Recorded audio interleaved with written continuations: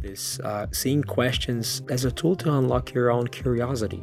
I'm curious, I want to know.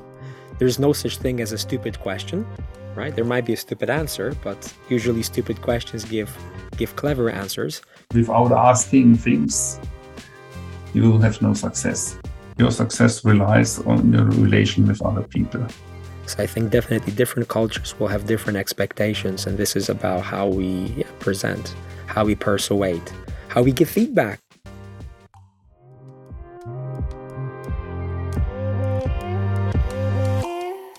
Welcome to People Tech and Other Weirdness, the not-so-serious SoftServe podcast. Here we collect stories from our people about their roles and rules, game-changing decisions, wins, walls, and falls. You'll hear about technologies from those who create them. Let's see who we have on today. Hi everybody, welcome to another episode in our series of People, Tech and Other Weirdness. And in this short series of a few episodes, I'll be chatting to some of our employees who actually either have some interesting cultural stories to tell. They come perhaps from different cultural backgrounds, and we can definitely learn something from them. My name is Jakub Kepinski. I'm a communication consultant working for SoftServe who helps teams and projects connect better with their clients and each other. Today, I'm joined by Martin Graeber, who is our enterprise solution principal, originally from Germany. And we'll talk about lessons learned from a 25-year-old consulting career and how important curiosity is as far as cultural awareness is concerned. Hi, Martin. How are you doing? Hi, Kuba. Nice to meet you. I'm doing great today. Happy to be here and have this interesting conversation with you. Great. Martin, I have to start with a quick, compliment. It doesn't happen to me often that people who take part in my courses take advice, deep to their heart and buy books I recommend, read them, and then have conversations with me on them. I'm talking obviously about Erin Meyer and the Culture Map. So I guess it was an interesting read for you. Yes, culture always fascinated me through my life, and I attended this workshop just to get in contact with people in the company, because as we are a big company, it's hard in the beginning to create your network and to meet different people. So, okay, this is a good opportunity to get in touch with people you're not directly work related, or you might be later. So build up your network. And this book, the Culture Map, I thought, oh, that's interesting. I can prove some of the theories you explained and maybe learn something in my context. And as you know, I'm married to an American, so I have a culture clash or cultural differences in my private life daily. So that were some of the reasons to go for that. Thank you. Not just at work. Martin, you work for SoftServe, and your job title is you're an enterprise solution principal. What does that actually mean? Yeah, with I mean we are solution architects, and we give advice on the digital journey to customers, and also advice on architecture and solution patterns within the company. So, Martin, as an introduction to this podcast, I will ask you three. I hope they will be easy questions, and these are the so-called preference questions. Kids love playing these games. What do you like more? Dogs or cats? I have three questions like that. So, Martin, what's your preference? Working from home or driving to work? I would say it depends. Basically, I commuted a lot in my life for over 25 years. So with the pandemic, when the massive working from home started, I enjoyed it a lot. But after 2 or 3 months, I realized that I'm lacking direct communication. So my ideal work schedule would be like 80% from home and 20% meeting. Okay. The second question, your preference. You're going to a restaurant. Will you order the thing you always have, or will you go for something completely new? Usually I go for the completely new stuff, because I like to experiment in taste. With one exception, if it's a new restaurant I've never been before and I find something I knew, I choose often this for comparison to rate the restaurant personally. I see. And the third one might be the hardest one. So what's your preference? German beer or French wine? What's a hard one, but I would say I would enjoy more French wine than German beer. Thank you. Let's take the last one for a little while. French. How is your French, by the way? Do you actually speak French? I speak a bit French. I have to admit, I was lazy in school, so I never had French. And so later in my business life, I had to take private lessons in French to learn communication. I'm asking because as far as I remember, you live not far from the French border. Am I right? Yeah, I'm in the southwestern part of Germany, so 1.5 hours south of Frankfurt, and I have just 10 minutes drive to be in France. And have you ever, worked in France or in a French-speaking country, perhaps? Yes, I've been an IT freelancer for 25 years before I joined SoftServe. And one of my very first engagement was with a major telco provider here in Germany, who had been recently bought by a French company. So there was French management. And one of my early tasks was to support in Paris in a laboratory to get software running. But that reminds me also of an anecdote you shared with me some time ago about working in Belgium, as far as I'm not, wrong. Would you mind sharing it with our audience? Yeah, working in Belgium, that was 20 years ago. That was another big Belgian telco provider. And I was there as a middleware consultant, and I had a meeting with a software architect, and the meeting was scheduled at 10 a.m. So as a on-time German, I was there at 9:59, and I waited for 20 minutes and no one showed up. So after 20 minutes, I left the room, and 5 minutes later, I got a very upset email from the software architect that he showed up at the meeting and I wasn't there. And there I learned that being on time in Belgium is something completely different than in German. So they're a little bit more laid back regarding coming on time on meetings. And this was, I would say, the first big cultural experience which forced me to adapt a bit my German thinking to the customer and the situation. Thank you for sharing.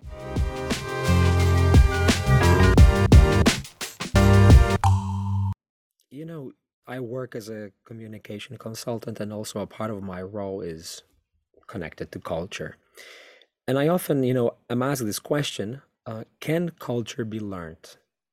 In other words, these cultural differences, awareness, is it something that we can learn?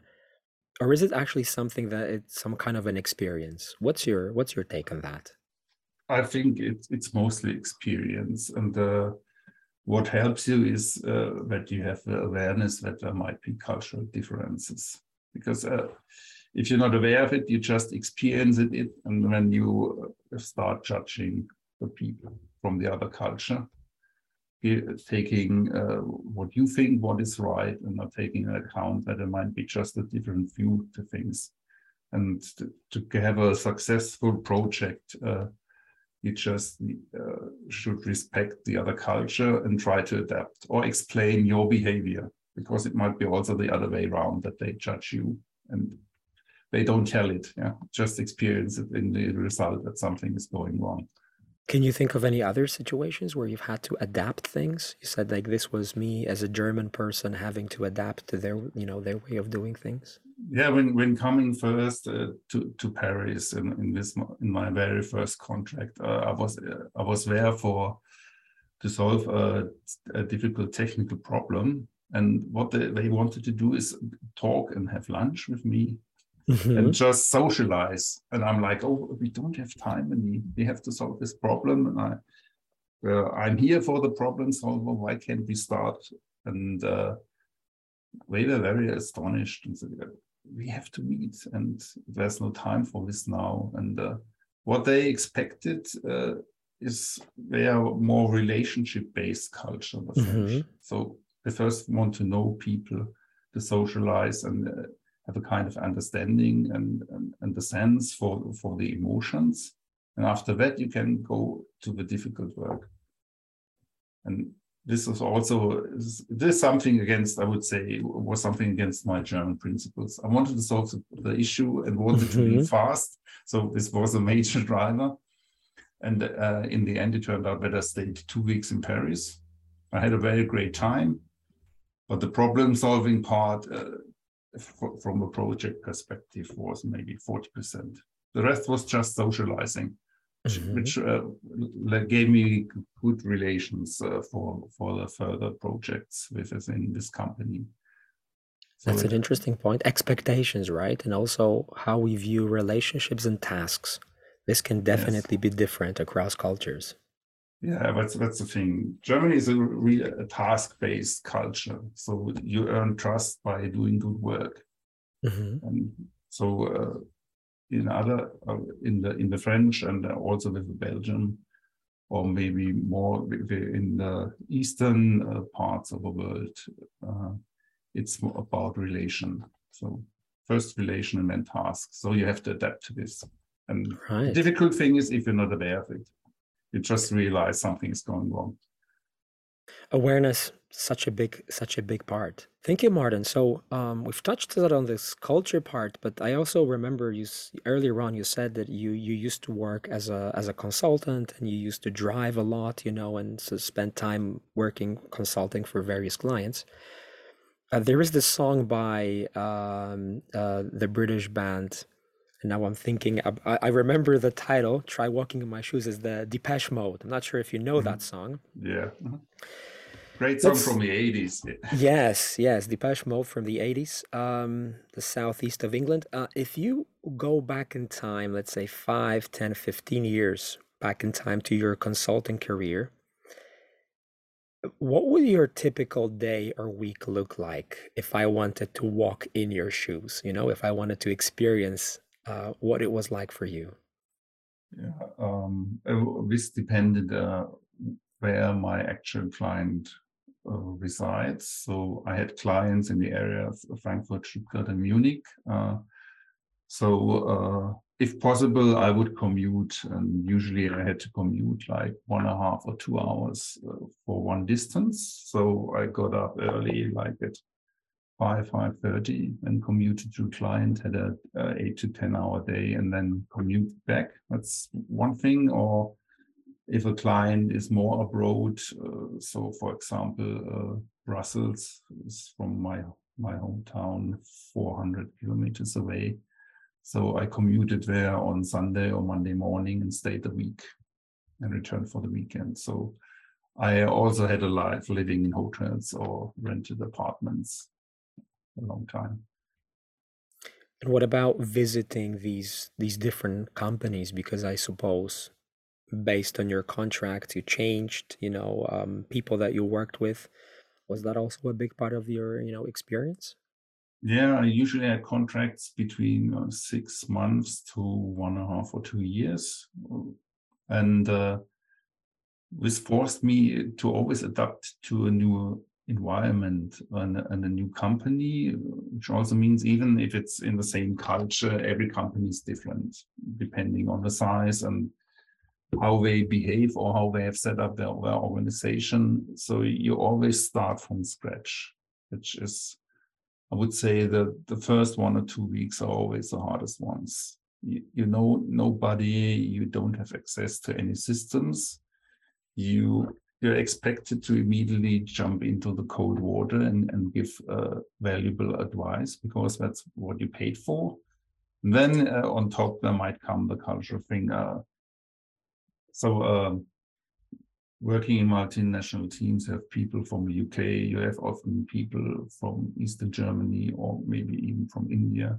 So you have a mix of cultures and all are so-called expert, and you have to form a team in that and find your role in the team. and work with them, because you cannot solve the problems alone. This is, I think, a big takeaway early. So even if you're an expert, you depend on the work of the other people, of the other experts. So you have a common goal, and this understanding should be in the whole team, which is not often the case. So often you have some fights and struggles, and everyone wants to be the leader. This is a challenge in this context. Right. Thank you for sharing. So it seems to me like the first week or two of your consulting, let's say, experience with a new client were kind of critical in a way. What did you do during that time to sort of, read your audience, understand their culture? What usually helped you? Yeah, asking a lot of questions. So I'm from a personality, I'm more an introvert. So I just go more on the observation part in the beginning. So I observed and asked a lot of questions. So questions about the culture, questions, how do you solve this and that problem in the company, to more the business related things. How do you get access to the offices? How do you log in? What is needed? So where can you go to lunch? These are all things to feel you comfortable in the new environment, and just to expand your knowledge very fast. So using questions as a tool to help you with your, paired with your observations, right? Yeah, so the question just that you gain knowledge, and the other thing is people like to get asked questions, so you show interest in them. So this is more personal thing. That's a very good point, and I think definitely questions as tools. This is also a cultural thing. I'm originally Polish, and coming from this background, Central Eastern Europe, I noticed that this is also something that a lot of us have to learn. This seeing questions as a tool to unlock your own curiosity. I'm curious, I want to know. There's no such thing as a stupid question, right? There might be a stupid answer, but usually stupid questions give clever answers. So so this asking questions and seeing them could be quite cultural. And you see, in the projects, I was always more in the infrastructure and application side. So if you come to big enterprises, usually if you start there, it takes you 2 to 3 years to have an overview of the whole complexity of their systems. That's right. And you called for a project which is on the wrong path or is time critical, and you must have the ability to have an overview, at least on the surface, very quickly. So without asking things, you have no success. That's the thing I learned very early. You can only survive if you ask and see yourself not as the expert, as your customer sees you. That's also the point. Change the perspective a bit. Is this culture of curiosity, being willing to ask questions, is it a thing that's specific to you, or would you say this is, let's call it, a German thing in general? I would not say it's a German thing. I think it depends how you're raised, and or if you experience different cultures early in your life. So I think living next to France and having the possibility to travel to other countries very early in my life helped a lot, because you have a different other language, and you just can observe that they do things differently. And so you early start asking yourself, why is that? Is there a good or bad way? Why are they different? And so you come into the role of asking and adapting things, or just being open. I would say being open to change. Accept that how you live or how your environment is just what you have at the time, but there's no better or worse. It's just different. See the difference in everything. This is something I learned. Right. Thanks for sharing. It kind of reminds me that seeing new things and change reminds me of a phrase that I heard from someone, not a German person, but who spent a lot of time living, working in Germany, who said that for many German people, they see new things as dangerous. Do you think that in the context of your work, being a consultant, observing, were you able to see those, bits, or is it just a stereotype? I would say there lies a bit truth in it. Mm-hmm. It's for German culture, things need to be organized. So you're comfortable if you have your rules.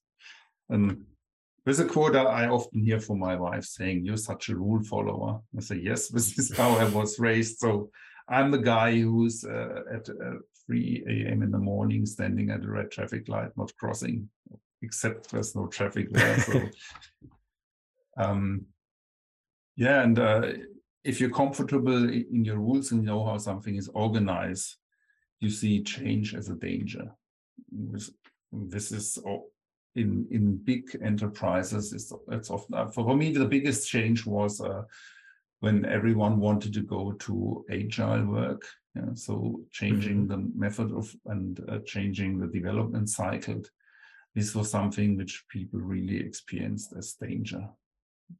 Doing something now completely different, and you have a lot of resistance in that, and you question the method from the beginning and don't give it a try. So I would say this is, I think, a phenomenon all over the world, but especially in Germany, you have a big resistance to change.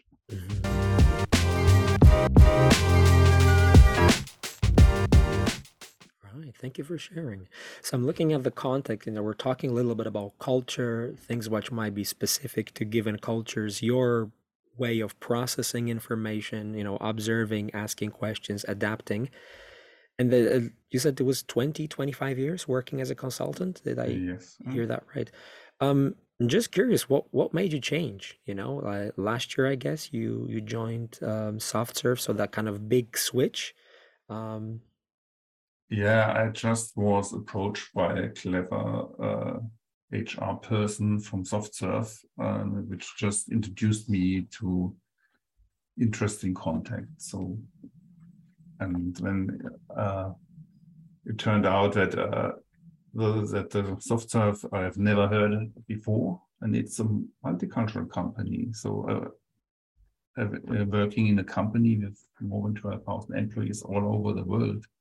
So from the US to Europe to Eastern Europe, just felt like a challenge to me to do something new.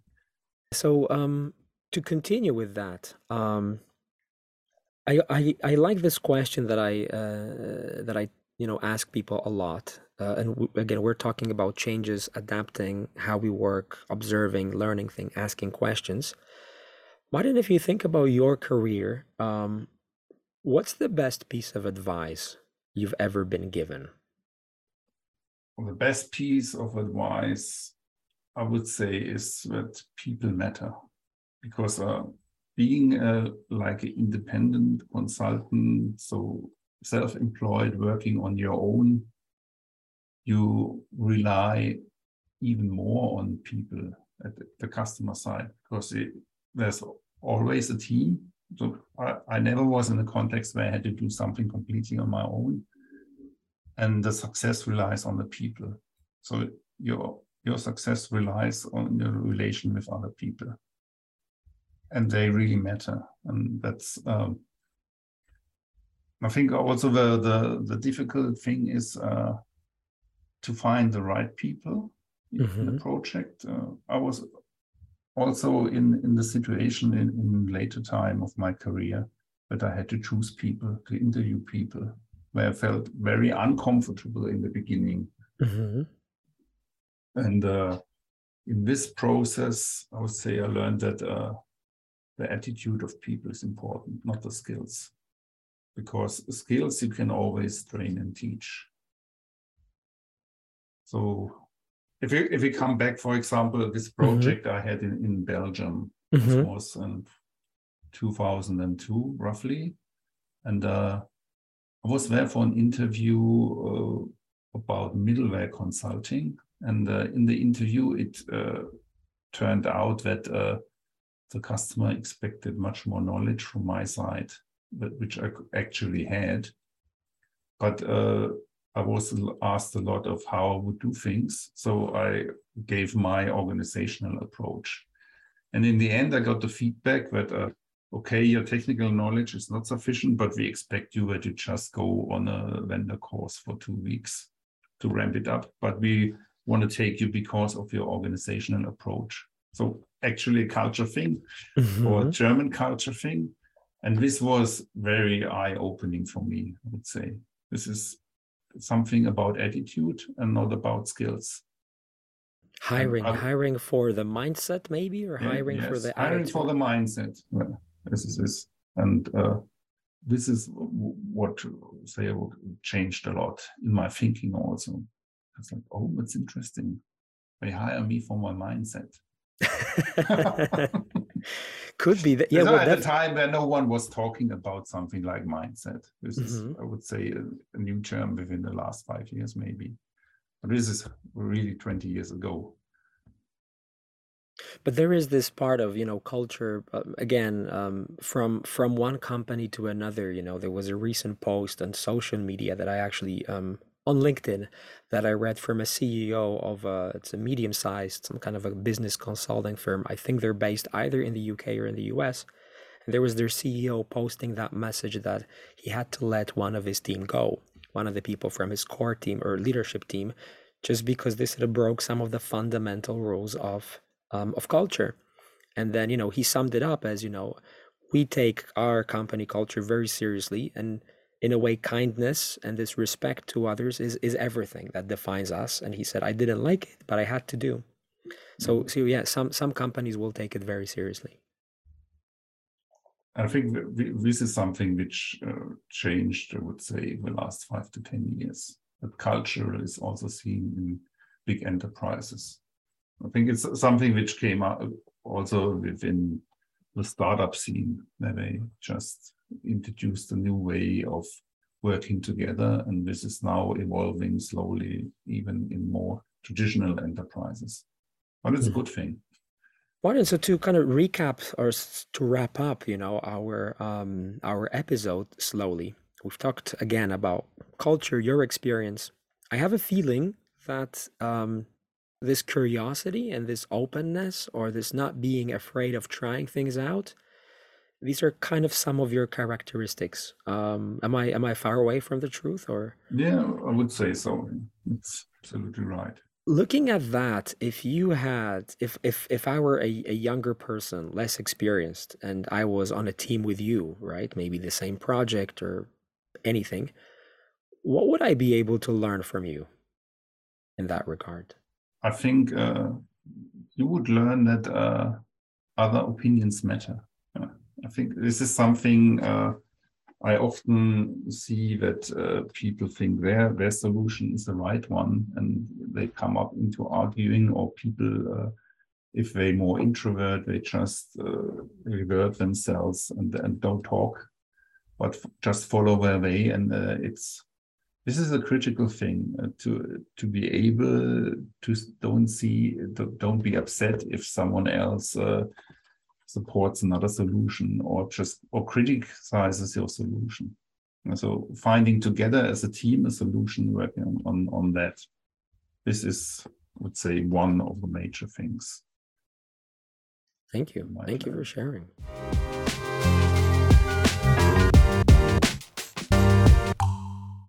So Martin, I've asked you about this this book that we both have read, The Culture Map by Erin Meyer. By the way, for anybody, great resource if you're interested in cultural differences in the world of business.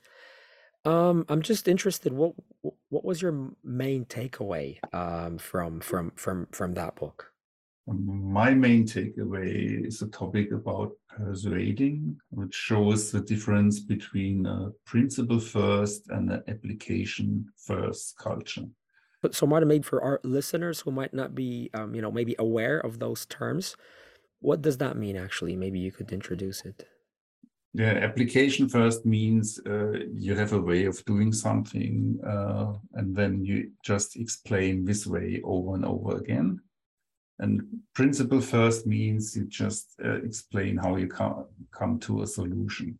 So to give this more in the context, in Germany, in elementary school, when you taught mathematics, it's shown how you come to the solution. So for example, calculate the diameter of a circle with this number pi. There's a lot of time spent to explain how do you come to this number pi that you could calculate it by yourself. So this goes for weeks. And once this is explained, in the end, they come up with a simple formula about the circle and everything. And then you start using the formula. And then you start using a formula. And before you didn't understand the whole process, you're not allowed to use formulas. And this is in everything, every topic in mathematics. You have it like this. And if you compare it, for example, to the US, they immediately start with a formula. They teach you how to use this formula, that you're able to use the formula in the correct way. And so if you now giving this to a business context. That's right, because that's interesting how this translates, right? How this translates if you have a presentation to a client in Germany and you come up with a solution, you have to spend a lot of time explaining the problem and how you come to the solution, so that everyone can follow your process of thinking and then might reflect on the solution or ask critical questions. And if you don't do this, if you immediately come, this is our solution, this is how we do it, you get a lot of resistance. It will not work. So the way you make business in the US compared to the way you make business in Germany in this topic really differs, and you need to be aware of it. So in SoftServe, we have a lot of presentations which come from this US mindset. And you need to adapt this a bit. So I held workshops with clients where I just took the US version and added a kind of German intro or outro, and switching the path the presentation was giving.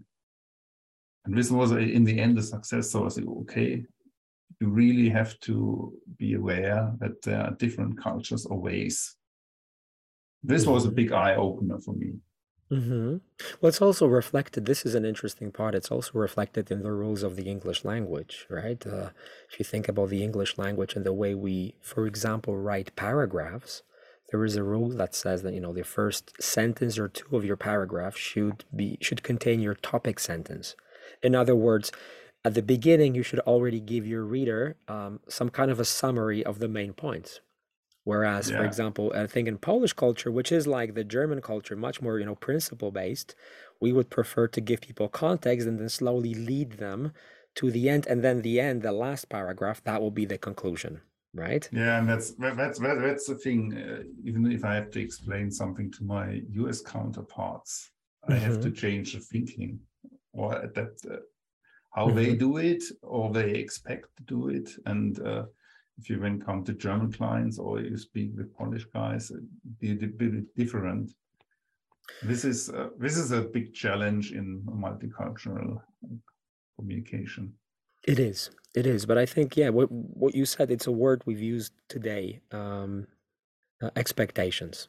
So I think definitely different cultures will have different expectations, and this is about how we present, how we persuade, how we give feedback as well, right? Or how we build good relationships. Your stories, you know, about the French or the Belgian culture and the German way. So just being aware of these expectations and not being afraid and actually adopting maybe a different way or finding that middle way as well.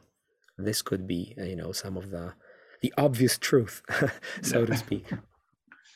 But being a lifelong learner helps also in this.